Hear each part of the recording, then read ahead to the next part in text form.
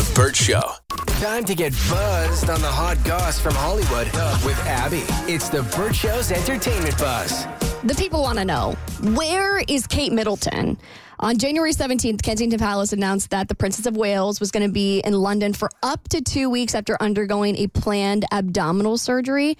But it's been over a month and a half since we've seen her, and people are starting to freak out. Somebody named @MrsFVenom on Twitter said, "You're telling me that Kate Middleton, the same woman who posed outside the hospital like a freaking supermodel mere hours after giving birth, suddenly requires months of recovery before showing her face, and the British press now magically respects her privacy? This feels ... sinister." So now people are coming up with all these conspiracy theories like she's in rehab. Some of them are a little bit more funny, like, oh, she's got a bad haircut, or she's recovering from a BBL. Maybe she's running off with Pete Davidson.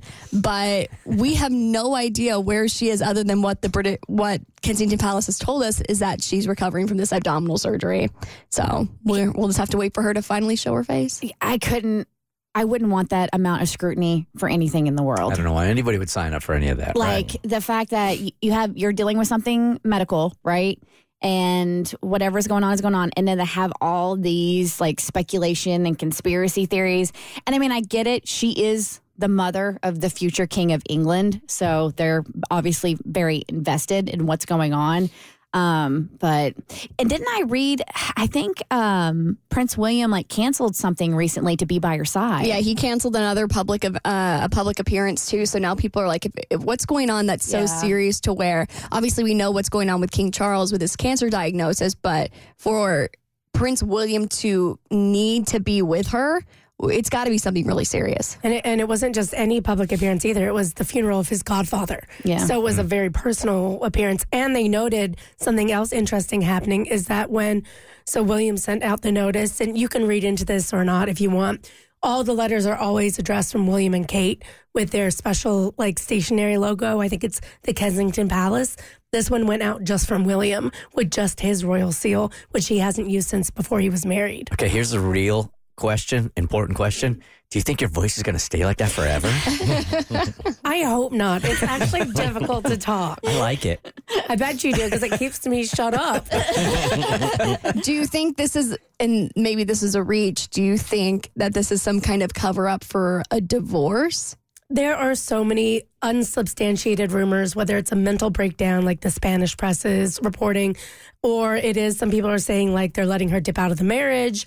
Others are saying he's divorcing her for Rose Hanbury, the woman he allegedly had an affair on her with. I mean, it's all speculation. It probably is just some surgery that she needs recovery from. Personally, I hope she's running off with Pete Davidson. That was my favorite storyline. Or the BBL. Can you imagine Kate Middleton walking around with a BBL? That's hilarious.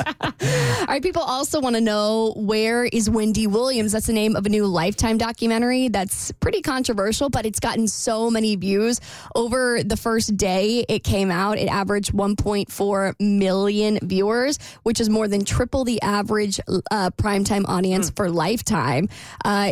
It's kind of like those Britney Spears documentaries where it's providing, footage of her in her final days on the show and also her getting under financial guardianship. But it feels like a film that we've seen before with the Britney stuff too, which is why I haven't watched it yet, because it feels a little invasive to me, especially with her dementia diagnosis too. I feel like I'm seeing things I shouldn't be seeing. Was that diagnosed, or was that her kid that was just saying, sort of spitting out his theory on, because he said that she has dementia because of her alcohol intake, right? Oh, I had seen reports that she had been diagnosed with it. But okay. I thought she was diagnosed too. She was. Yeah.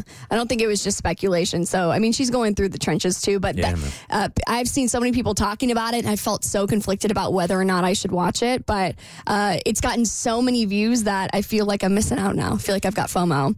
I feel like a lot of the controversy around it has been if people are going to be sympathetic to her condition and situation because of how many people she's hurt and family she's hurt while she was doing her job. But for me, I don't ever find any joy on watching somebody else go through a hard time. There's nothing good about that ever. Yeah, exactly. And on some lighter news, Justin Timberlake finally revealed in a TikTok video last night that NSYNC is going to appear on a track on his latest album, Everything I Was. It's going to be on a track called Paradise. And I know fans of the band are going to be very, very pumped to hear it. It's awesome for all of them to clear their schedule like that just so they can make time for him. I know. Chris Kirkpatrick especially, so busy. I'm so excited.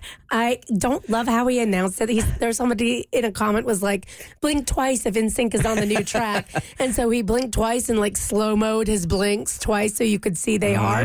But I'm like, get the guys together. I want a music video. All right, Curb Your Enthusiasm comic Richard Lewis is dead at 76. I'll tell you how his famous friends are responding to his passing on your next eBuzz on The Burt Show. The Burt Show.